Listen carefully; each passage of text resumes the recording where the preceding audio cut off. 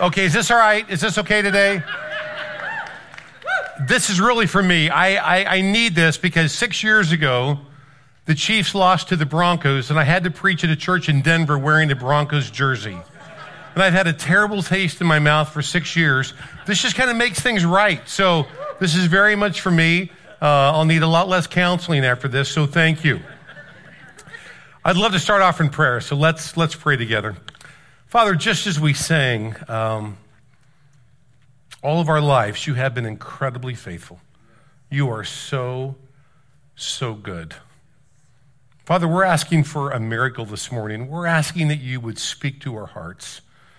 Father, I'm very aware that in a room this size, that in multiple locations, there's going to be some people here that maybe they're here for the first time, maybe they've been here for a long time, and they're convinced they don't need a Savior. They're convinced that their life is okay. There are some here who have come here today believing that they need a Savior, but they're grabbing on to anything and everything.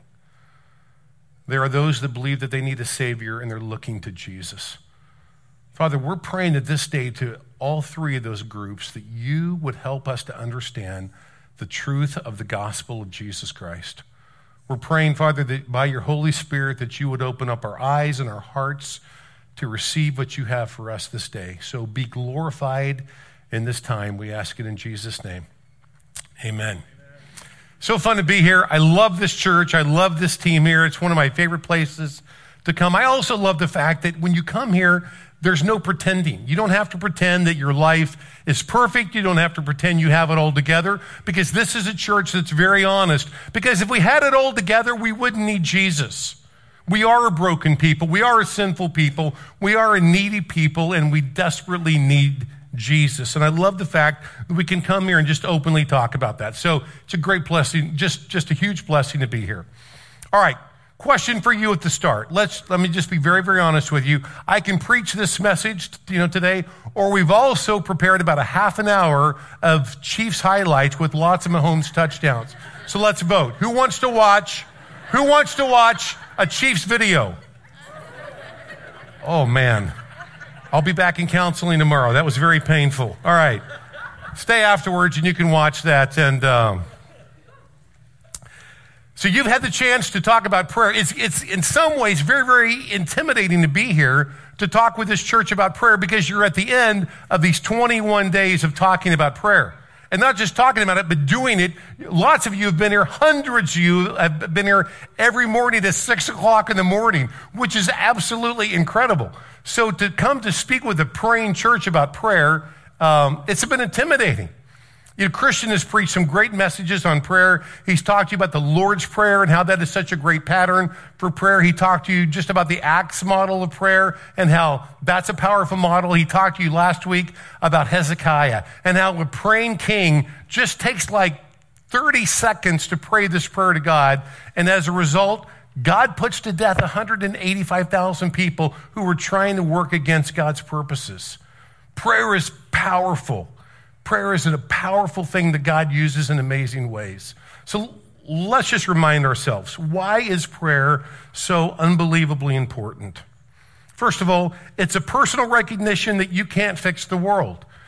Because when you pray, it just acknowledges, you know what, I've got some issues in life, and I can't make these things right. I need to pray. Prayer quiets my heart. I can't worry and pray at the same time. It just helps me to be still and to slow down. It just quiets my heart. It activates my faith. I become more positive just to move and act in the way that God wants me to when I pray. And it gives purpose and direction. Which roadmap am I going to follow? So we're going to look at this powerful story today, and this story gives us one more model of prayer. It's from Nehemiah chapter 1, and it's a story that I love. It's about things in Jerusalem and how Jerusalem was just in a huge need. I love the fact that you've got 43 members of your church that are there right now. As a matter of fact, Pastor Christian texted me this morning, and actually they were there with us worshiping this morning on their phones on the Mount of Beatitudes this morning. Is technology crazy? So they're joining with us, worshiping with us, and they're in Israel on the Mount of Beatitudes. Amazing. Here's just a history lesson, just very, very quickly, okay? 586 BC, Jerusalem is destroyed by Babylon. They come in and they wipe it out. They wipe out the temple, they wipe out the walls and the gates in the city, they destroy everything, and the Jews go into exile for 70 years. 516 BC, the Persians wipe out the Babylonians. So now they've got all of these Jews in exile, and so they say, you know what, the best thing that we believe to do would be for actually a bunch of you, about 50,000, to go back home and let's actually rebuild Jerusalem. So there's a group that goes back and they get one thing extremely important accomplished. They actually rebuild up that whole temple. And man, when that happens, there is rejoicing, there's tears. It is a powerful thing. But then they've got to get the walls rebuilt. Then they've got to get the walls and the gates and everything built back up. And they fail in that for 71 straight years. And then in about 445 BC, God calls Nehemiah to go and to get this work done. And it's such a great story because Nehemiah gets done in 52 days what they had failed to do in 71 years. So it's a great story just as far as leadership and the way that God uses him to do these amazing things. He's the cupbearer to the king. He lives in Susa, which is right on the Persian Gulf. He's in this amazing palace, but his heart is very much about Jerusalem, which is about 1,000 miles away. So even though he's in the midst of comfort, he's isolated, but he's not insulated. He knows about Jerusalem. And some people come from Jerusalem, and he says, hey, you know what? I want to know about the people. How are their spirits? How are they doing? How are the people? And then he says, how are things in Jerusalem? How is the actual city? He asks very important questions, but not only that, he asks the right questions in the right order. Now, I want to take a little break in the sermon and speak just to the men. So women, tune out for just a second. Just the men.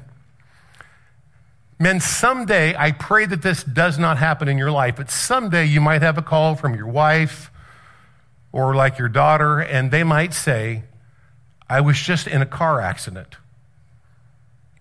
Now, it's important to ask the right questions in the right order, because the next words out of your mouth had better be, are you okay? Baby, are you okay? Are you sure? Are you all right? And then you count to like 10 or 20 or 30, and then you say, how's the car? Because if the first words out of your mouth are, how's the car? It will not go well for you that night or probably for a little while. So you've got to ask the right questions in the right order, right?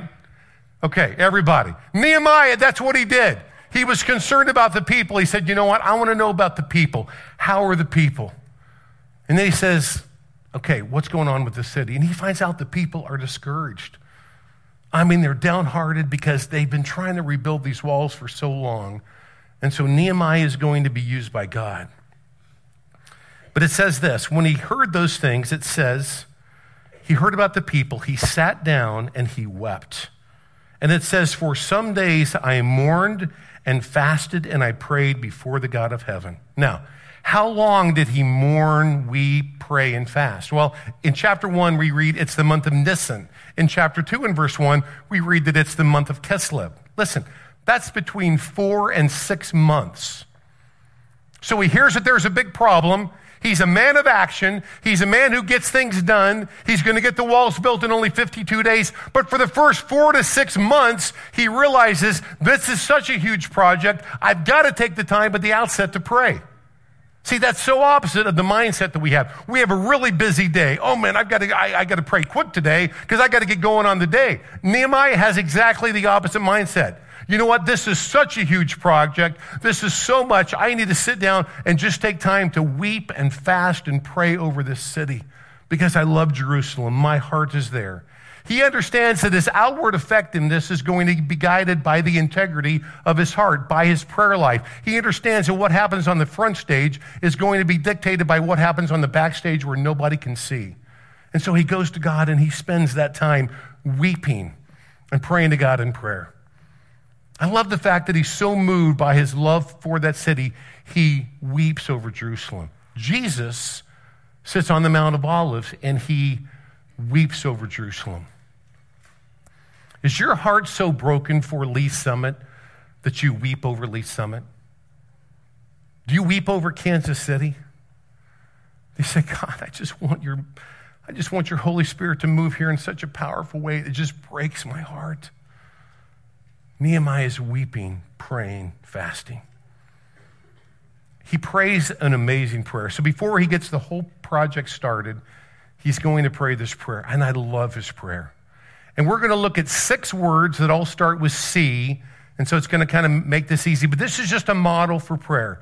So we're going to look at the 6 C's of a praying church. 6 marks of a praying church. Now, if you're between the ages of, let's say, 5 and 16 years old, I want you to raise your hand. Okay, all right. Well, we got a lot. I love this. Okay, listen to this. We're going to walk through these 6 C's. I want you to write these down. I want you to memorize these. These are extremely important. And tonight, before you go to bed, if you can say these 6 C's to your parents, they'll give you $5. And if your parents are incredible cheapskates, come back and say the 6 C's next week to Pastor Mike, and he will give you $5. Right, Mike? Okay. It's on video. We got it, buddy. I love it.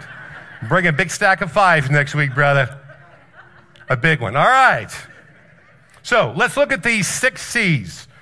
Number 1, a praying church confirms the Lord's position, power, and promises. So we're in Nehemiah. Now, if you brought a Bible today and you're thinking, I can't find Nehemiah, start in Psalms, that's the big one, and then go backwards. Before Psalms is Job, before Job is Esther, before Esther is Nehemiah. I've been a pastor for 35 years. I still can't find Nehemiah, so don't feel bad about that. Okay, verse 5 says this. Then I said, O Lord, God of heaven, the great and awesome God who keeps his covenant of love with those who love him and obey his commands, let your ear be attentive and your eyes be open to hear the prayer that your servant is praying before you day and night for your servants, the people of Israel. I love the fact that as he begins his prayer, he starts off in worship. He begins by worshiping. He doesn't start off and say, all right, God, we got to fix Jerusalem. Let's get this going. Help me fix Jerusalem. Yeah, that's going to come. But he understands that I want to start off in worship. I want to start and just confirm and just affirm who you are.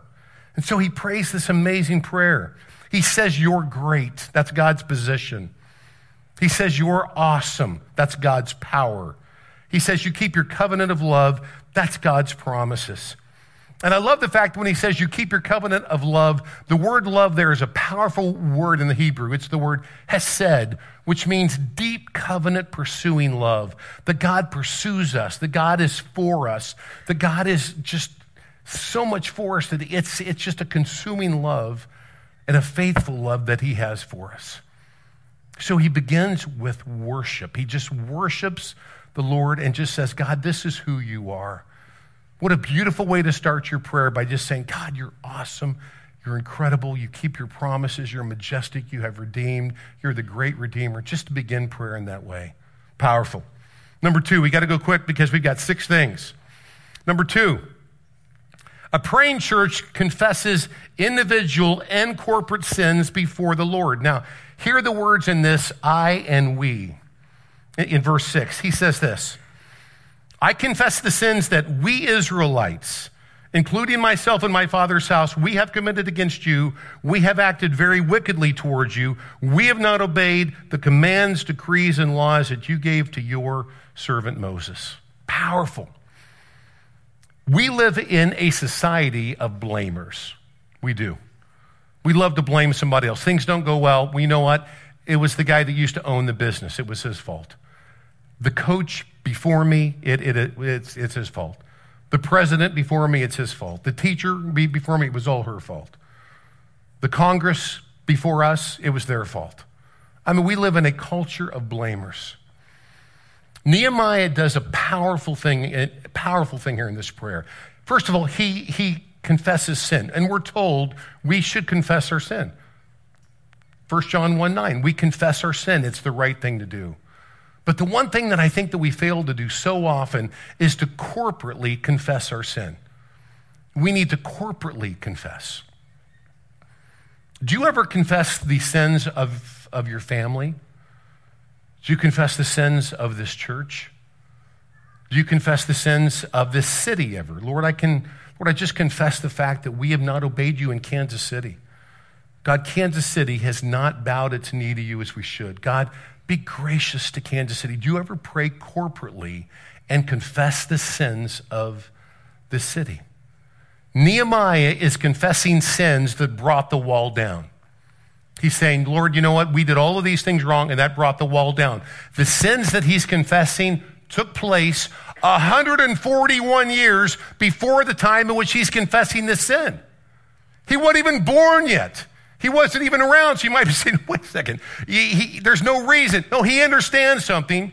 He understands that these sins were committed by Jews. He's a Jew, so he owns it. He corporately owns it, which means maybe you just moved to Kansas City yesterday. You know what? According to Scripture, you're a part of this corporate community, which means you own the whole history of Kansas City. We've lost the sense of the fact that there is a corporate nature to sin. God talks about it in Psalm 79. There's a prayer, do not hold against us the sins of past generations. May your mercy come quickly to meet us, for we are in desperate need. Help us, God, our Savior, for the glory of your name. Deliver us, forgive us our sins for your name's sake. Why should the nations say, where is their God? I love Kansas City. But there are things that we need to confess about Kansas City. Kansas City has a huge history of racism. I mean, there's been redlining in Kansas City, largely led by J.C. Nichols, but it goes much, much deeper. We've got the Troost line in Kansas City. This week in Kansas City, there was a pastor that passed away named Pastor Wallace Hartsfeld.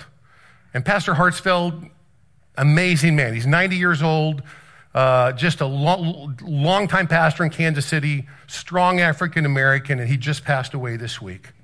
It was a huge loss, actually, for Kansas City. I first met him in 2003, and I said, gosh, Pastor Hartsfeld, I just want to get to know your story. And he said, you don't want to get to know my story. You don't really want to enter into my world. And I was like, Dr. Hartsfeld, I do. I want to hear your story. And he was like, no, you don't. So it took time to get to know him before he would finally share his story with me. And when he finally began to share his story, it broke my heart. He had stories that he shared with me, which I had never even thought about. He said, you know what? My wife has had the hardest time because she didn't know how to sew. And so it was almost impossible for her to buy clothes. Because in the 1950s and 1960s, if you were a black woman, you could not try on clothes in any store in Kansas City because they didn't want to put clothes back on the rack that had been worn by a black woman. You couldn't try on clothes. You had to buy it off the rack and walk out and just hope it fit. And if you went home and it didn't fit, you could not bring it back because white women did not want to wear clothes that had been worn by black women. So he's sharing this with me with tears in his eyes. Heartbreaking. So he said, my wife just tried so hard to find one thing that fit, and when she found one thing, she would just wear it out because it was too expensive to possibly buy something that wouldn't fit. He shared about the fact that there was a black man that was drugged behind a pickup truck, and a black man was killed, and that truck was driven by people who were elders at a church in Kansas City. And everybody in town knew exactly which church, and those men went unpunished. I mean, he had heartbreaking stories of racism. Do you understand that we own those because we're here? Now, I understand there might be some here saying, whoa, whoa, whoa, whoa, I wasn't alive then. I didn't live here then. That's not my problem. That's not my situation. That's not how Nehemiah felt. He wasn't alive when these things happened. He wasn't around, but he understands, I'm a Jew. I own these corporate sins. And that's absolutely not the way that Jesus felt. You see, Jesus is the greater Nehemiah. Jesus Christ had nothing to do with your sin, but he had everything to do with paying the consequences for your sin. Jesus wasn't around when all of your sins happened, yet he took the pain of your sin, the consequences of the sin upon himself upon the cross. It's an amazing picture. We need to corporately own sin. We need to corporately confess sin. Nehemiah, I mean, he just makes that so clear in this passage. Third, a praying church claims the promises of God. Verse 8, Remember the instruction that you gave your servant Moses, saying, if you are unfaithful, I will scatter you amongst all the nations. But if you return to me and obey my commands, then even if your exiled people are at the farthest horizon, I will gather them from there and bring them to the place that I have chosen as a dwelling for my name. I love the fact that Nehemiah knows Scripture. And he looks back on some promises that God made to Moses. And he said, hey, you know what, God? You promised this, so I want to claim this promise. You know that if you make a promise to your kids, man, you got to fulfill it. I mean, those words, hey, you know what? We're going to do this. I promise. Hey, kids, you know what? I want to take you to the Super Bowl next Sunday. I promise. Oh, good luck with that. You better start mortgaging your house now. But anyway, if you say those words, I promise, you know that your kids are going to go, Mom and Dad, you promised, right? You promised. You've got to do it. If we, being imperfect parents, know the power of a promise, how much more so does our perfect Heavenly Father understand the power of a promise? You know what God wants us to do? He wants us to claim His promises. God wants us to look in His Word and say, God, you know what? Here's a promise that you made. I want to claim this promise. You promise. That's what Nehemiah is doing. You know how many promises from God there are in His Word? How many times does God promise us that He will do something for His children? 7,464. 7,464 promises in God's Word. And some of you are trying to think of one right now. It's hard, isn't it? We need to claim promises. Matthew 11:28 is an amazing promise. Come to me if you are weary and burdened, and I will give you rest. That's a promise from God. John 16:24, ask and you will receive, and your joy will be complete. Claim that promise. Hebrews 13:5, never will I leave you, never will I forsake you. It's a promise from God. Matthew 28:20, I am with you always to the very end of the age. Does God need to be reminded of His promises? No. Does He forget His promises? No. Then why claim them? Because it helps us to remember the things that He has promised us. It's a great Bible study to go through the Psalms or through the Scriptures or through the Gospels and just find the promises of God. Put like a little P in your Bible or something, but just say, God, you know what? Here's a promise. I want to claim this promise. God, I'm exhausted today. I'm overwhelmed. I'm weary. Lord, you promised me right here that if I come to you, you're going to give me rest in my spirit and my soul. I'm claiming that promise today. We need to claim God's promises. Fourth, Praying Church is compelled to pray kingdom prayers. Gosh, I love this in verse 10. They are your servants and your people whom you redeemed by your great strength and your mighty hand. It's all about the Lord. God redeems us. It's His power. It's His strength. It's His kingdom. And we're praying kingdom prayers. We're praying kingdom prayers that might not just bless this church, but they're going to bless this city. God, whatever it takes, fill churches throughout Kansas City. God, move in the power of the Holy Spirit in this city. We're praying kingdom prayers. How do we pray those kingdom prayers? That's always a question I'm asked. First of all, we pray with some sense of restlessness. We're restless because we want the world to be as God intended it to be. We want our name of our Lord just to be lifted high. Sometimes our lives are so manicured and so manufactured. We need some disruption. So maybe at times we need to pray for some restlessness in Kansas City so that we could just see Jesus all the more clearly. We need to pray with expectation. Do you pray really expecting God to answer your prayers? Do you pray, Lord, I pray this very specifically, and I pray that very specifically that I would see this today? Back in 1988, I was praying with my wife, and God really spoke to us in a very clear way. We had a car that we liked, and we drove, but it was one of those cars that you felt really safe around the city, but you thought, man, if I have to drive this any distance, it's like, I think I feel comfortable going to maybe Topeka. I don't know if I feel comfortable going to Wichita. It's like, when your car's at that point. So we had a car that we just thought, it's a point where we need to trade this car in and to get a new used car. And so we're just about to trade the car in. And God spoke to my wife and I in an incredibly clear way and said, I don't want you to ever sell a car again. Whenever you get to that point, I want you to give the car away. because there's people who need cars. I mean, it's just crystal clear. So we have a lot of fun stories all throughout our life of times we've just prayed and said, God, show us who this car is for. And I could share story after story. Here's one. We had a car. We loved this car. It was a great car, but just not dependable enough to go long distance. So we said, we just had this one day, and we prayed, Lord, today, not tomorrow, not the day after, today, make it so clear who we should give this car to. And it was fun that day because I began that day with just this expectation, just this spirit of, man, this is a fun day because God's going to show me exactly who he wants me to give a car to. I just knew it. Just, God, you know what? I'm not very smart, so make it abundantly clear, abundantly clear. So I stop off, you know what, I'm like, you know, just that day at the office, and I'm like, I speak with my assistant at Pastor Serve, and she says, how are you? I said, great, because I want to give away a car today.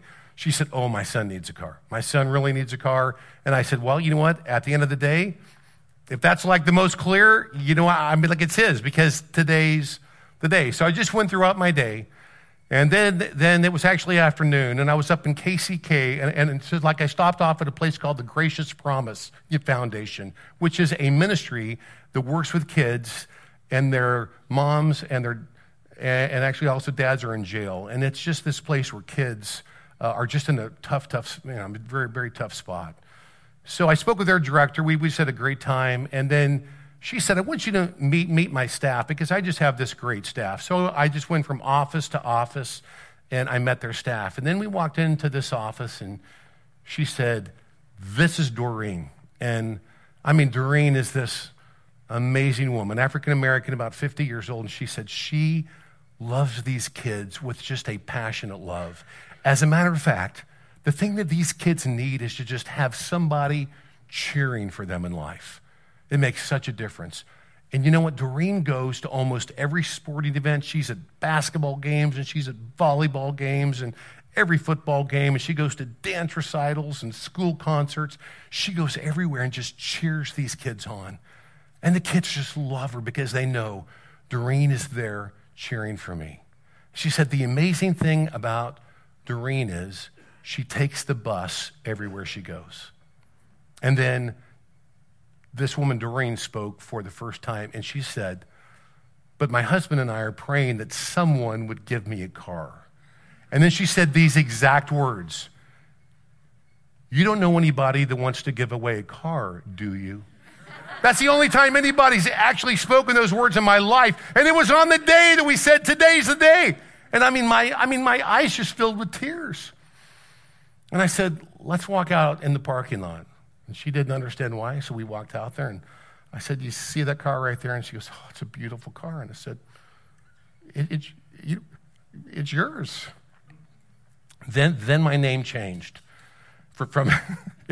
because it wasn't actually Jim anymore. It was, oh, man of God, don't fool with me, man of God, oh, man of God. And I mean, the whole staff comes out of Gracious Promise. They're all sobbing because they've been praying for this. They've been praying that someone would give her a car, and God, it was incredible. Do you pray with expectation like that? Do you pray, God, today I pray that this very specific thing would happen, and then you're going throughout your day in expectation? God wants us to be a people that pray with expectation. We need to pray with meekness. Prayer is it's just that recognition we can't fix the world. As long as you think that you can fix it, you're not going to ask God to fix it. So we pray in the spirit of meekness and humility. And we're saying, Lord, you alone are King, Redeemer, Savior, and Lord. And we're just praying for that. We're praying in hope. We're praying in a spirit of hope because we understand only Jesus can fix it, and the fact that Jesus is here, it gives us hope. Now, there are so many stories that I could share with you about answered prayer that are just unbelievable. They're just crazy amazing. There's lots of stories about Pastor Serve of just praying for needs, and then God meets that need. By the way, this church has met the needs of Pastor Serve many times. This is a kingdom-minded church, and you guys are so generous. It's been amazing. I could share stories. I know that next week that you'll hear stories actually from Pastor Christian just about the new campaign and the way that God has met your need. I mean, God is doing such incredible things. But I want to share with you a story that seems very unimportant, But I believe it just shows very, very clearly God is interested in everything. He tells us in Philippians 4:6, pray about everything. You think, okay, I mean, that means the important stuff, right? No. Pray about everything. So in 1990, I was a youth pastor, and I was in South Carolina. We had a youth mission trip up in Boston, and we took a bunch of kids up, and we had this amazing trip planned to go up and serve and to do these fun things. And then we had a fun day in Boston planned where we were just going to have fun, because we were going to work really hard for 10 days and then a day to just have some fun. So we talked about our fun day. What do you guys want to do on the fun day? And everybody said the exact same thing. We want to go to a Boston Red Sox game. We want to go watch the Red Sox play. That would be so cool to go to Fenway and the history and the Green Monster. It would just be incredible. So I thought, oh, that's a great day off. That's really, really fun. So it was about 3 months prior. I called Boston, and I'm like, okay, I need 14 tickets for this game on this date. And they said, that game is sold out. I said, you've got to be kidding me. I mean, please, I've got to have 14 tickets. I've got this group, and this is all they want to do. And they said, I'm sorry, it's sold out. So I said, okay, is there ever a chance that like a group might cancel? They're like, well, of course. And I said, okay, I want to call back every day and see if, you know what? I called them back every day. This is Jimmy Dodd from South Carolina. I'm the guy with the youth mission trip. I need 14 tickets. We don't have any tickets, Mr. Dodd. And after about 10 straight days, I think that they would just actually answer the phone. Jimmy, stop calling us. We don't have any more tickets. Goodbye. And and the worst thing was telling these kids, because it's all they wanted to do, especially a kid named Andy, who wore a Boston Red Sox hat everywhere. The Red Sox were his team. And he was really pumped up to serve on this team, but he was so excited about the baseball game. And when I told these kids that I did not get tickets, they were so downhearted. I just felt terrible. I felt like, man, I've just really let you guys down. So we go up, we have this great trip, and we have our free day. And so we're going to do some stuff like the Freedom Trail, stuff that's kind of fun, but it wasn't the Red Sox game. So the kids are like, oh, man, we have to walk the Freedom Trail and learn about U.S. history. We kind of wanted to go to a sporting event. But I said, you know what? The game's about to start. How about if we just kind of you drive by the stadium so we can just kind of get a sense of, you can just kind of drink in it, from the van as we drive by. So we pull up and we drive up, and so we park actually there because we're right there in these massive crowds. And I said, you know what? Let's just go around the van and let's just pray. Let's just pray that somehow through a miracle, God would just allow us to go. Because I know you guys have been so excited about this. And so, we had some money, so I thought, okay, we could probably scalp tickets. We could probably pay $15 a ticket and we can all go, but we'll probably be some here and some there. But I thought, gosh, just to go would be great. So we prayed around the van, especially Andy. His prayer was, God, I've wanted to come here my whole life. God, this is all I've ever wanted. Marriage is not important to me. Boston Red Sox are important to me. So we prayed. And I said, okay, you know what, everybody stay here, except Andy, come with me, and let's just walk around and just see. Let's see if there's some way, maybe some scalpers. So, if you're trying to scalp, you're like, I need one or I need two. I was walking around, 14, need 14, need 14. There's this one guy, hey man, I've got 3, how much? Well, they're like, $60 each. It's like, oh, and poor Andy, he was just so discouraged. So I continued to walk around the stadium, and then somebody comes up from behind me and grabs me very firmly, hard. And I'm kind of in shock, and I turn around, and it's a police officer. And he said, you're scalping, you're trying to buy scalp tickets, I could arrest you right now. Scalping is illegal right here in Boston. You can't do it. So then I use my whiny voice. I'm so sorry. I'm on a mission trip here, and we're from South Carolina, and I came up here with these kids, and they just wanted to go to the game. We're just trying to buy some tickets. I'm so sorry. And the police officer said, I could arrest you. I said, you just said that. That's the second time you've said that. I know that. He said, however, you seem like a nice kid, and I believe your story. I just arrested a scalper. He's gone. And before I arrested him, I confiscated his tickets. You can have them. Reaches into his coat pocket and hands me a stack of tickets. 14 tickets. Gave them to us. 10th row, all together, best seats in the house.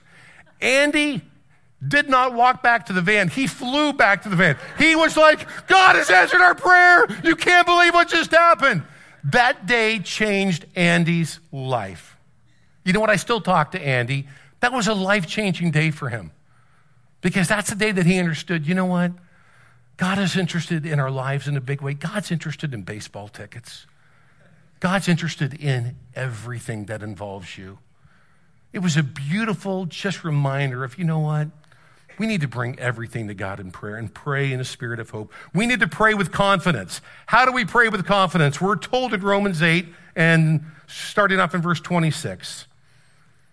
In the same way, the Spirit helps us in our weakness. We do not know what we ought to pray for, but the Spirit himself intercedes for us with groans that words cannot express. And he who searches our hearts knows the mind of the Spirit, because the Spirit intercedes for the saints in accordance with God's will. That is so powerful. There are times in which you want to pray, and it's so painful and so hard, you don't even know what to pray for. You're kind of like, God, this situation in my family, this situation in my marriage, this situation with my kids, I don't even know what to say. And you're speechless, you're just groaning. It's just so painful. It's like you call 911 and they say, what's your location? And you're in shock, or you can't even speak. And before you even get a word out, they can see your address and help is on the way. That's how it is with the Holy Spirit. He hears our hearts. And before we can even get it out, the Holy Spirit knows our hearts and is interpreting to God the Father what we should be actually praying for. And he's saying that this is what it is. So that's how we can pray with great confidence, because God hears us, even though we might not have the words. 5, a praying church commits to being a part of the solution. It says this in verse 11, O Lord, let your ear be attentive to the prayer of this your servant and to the prayer of all of your servants who delight in revering your name. Give your servant success today by granting him favor in the presence of this man. I was cupbearer to the king. So Nehemiah is going to go and ask the most powerful man in the world for a big favor. He's not an armchair leader. He's not going to say, well, I'm in this amazing palace, in this amazing situation. I have lots of authority. I'm pretty comfortable, so I want to stay here. No, his life is completely disrupted, because he will go to Jerusalem. He will get the walls and the gates rebuilt in only 52 days. And he says, Lord, I don't just want to pray about this solution. I want to be a part of it. And when God calls him, he's willing and he says, go. So as we pray about the city, are you also praying, God, I don't know how you're going to use me. I don't know where you're going to call me, but let my heart be ready and willing to go wherever you would say to go. And then 6, and finally, a praying church celebrates Jesus as their great hope. Now, here's the big caution. This whole series, we've talked about prayer. You've got some great models. The answer is not, hey, I just need to pray better. I just need to try harder. You know what? I want to walk out of here, and by golly, I want to make my prayer life better, and I want to do a lot more of these things, and I want to pray the Lord's Prayer, and I want to pray through the Acts model, and I want to pray through these 6 C's. I'm just going to do better. That puts it all upon you. That's the last thing in the world you need. You see, there's some real joy in saying, you know, this is not a liberal church. This is a church that believes in the Word of God. However, if you think it's all about you and up to you, being liberal and then just all of our activism is the just two sides of the same coin, because ultimately it's all about you. It's ultimately up to you to do what you can do to please God. The way that we need to start is by just submitting to the Lord Jesus Christ. Submitting to him and saying, Father, we can't fix this. We can't do this. The first step in this whole thing has just got to be you. It's got to be turning our lives and ourselves over to you. You see, the joy of this whole thing is that we are called by God to understand that we're in the midst of a war. Prayer is not like this intercom system from office to office. It's like walkie-talkies on the front line. We're crying out to headquarters what we need, and God knows our hearts. So how do we pray? We confirm who he is. We confess our sins, both our sins and corporate sins. We claim the promises of God. We're compelled to pray kingdom prayers. We commit to being a part of the real solution, and then we celebrate. We celebrate Jesus as our great hope. Prayer can be hard. It can be difficult. It can be confusing. But take action and pray. Lastly, I was on my way to Haiti to work with just a bunch of pastors there. And on the way there, we stopped off in Miami. And we met with a group there that was very kind to us. And we went out to this unbelievable restaurant in Miami. It was just right there on the water. And you're in this just high-dollar restaurant having this meal. And I'm thinking, gosh, this is crazy nice. Kind of a stuffy restaurant. And, you know, you go to those restaurants and you start to feel like a bit snooty because, man, I'm in a really nice place. The next day, we're in Haiti. And we go to this orphanage. And for some reason, there were like a bunch of mamas that are like actually in charge of this orphanage. And for some reason, they had left. And these kids were alone, without supervision, without food. We went to this grocery store and we bought these kids everything that would last for a long time. And I'll never forget when we walked into that orphanage with bags of groceries, the screaming and yelling and hooping and hollering, just how excited they were. And I just remember thinking, God, far too often when I think about your grace, I'm like a stuffy man in a stuffy restaurant, as opposed to the wide-eyed kid who spies ice cream in the bag for the first time. And I said, God, don't let me forget. I was an abandoned orphan, and you brought me into your family. I was an outsider. You brought me into your family and sat me down at the banquet table of your grace. Let me never forget that. Don't ever forget that. You were an outsider, and God adopted you and brought you to the banquet table, a feast of his amazing grace. So I pray that we would be like wide-eyed children as opposed to stuffy people in a stuffy restaurant. God's grace is incredible. Let's pray together. Father, we do thank you that Jesus is the greater Nehemiah. Father, we thank you for what he has done for us, the fact that he took the consequences of our sin upon himself. And because of that, we have hope and we have life itself. Father, thank you for this praying church. I pray, Lord, that you would drive them deeper to be more and more every day a praying people, dependent upon you. Father, we thank you for the answers to prayer that we see all throughout this church. There are changed lives all over this room. Father, continue to do that. Continue to bring change. And Father, for the person here today that believes that there can't be change because things are way too deep and way too hard and way too difficult, open their eyes to see that the answer that they're looking for is Jesus, and that he indeed is the hope of the world and the hope of our own personal situation. We give you the glory, praise, and thanks in Jesus' name. Amen.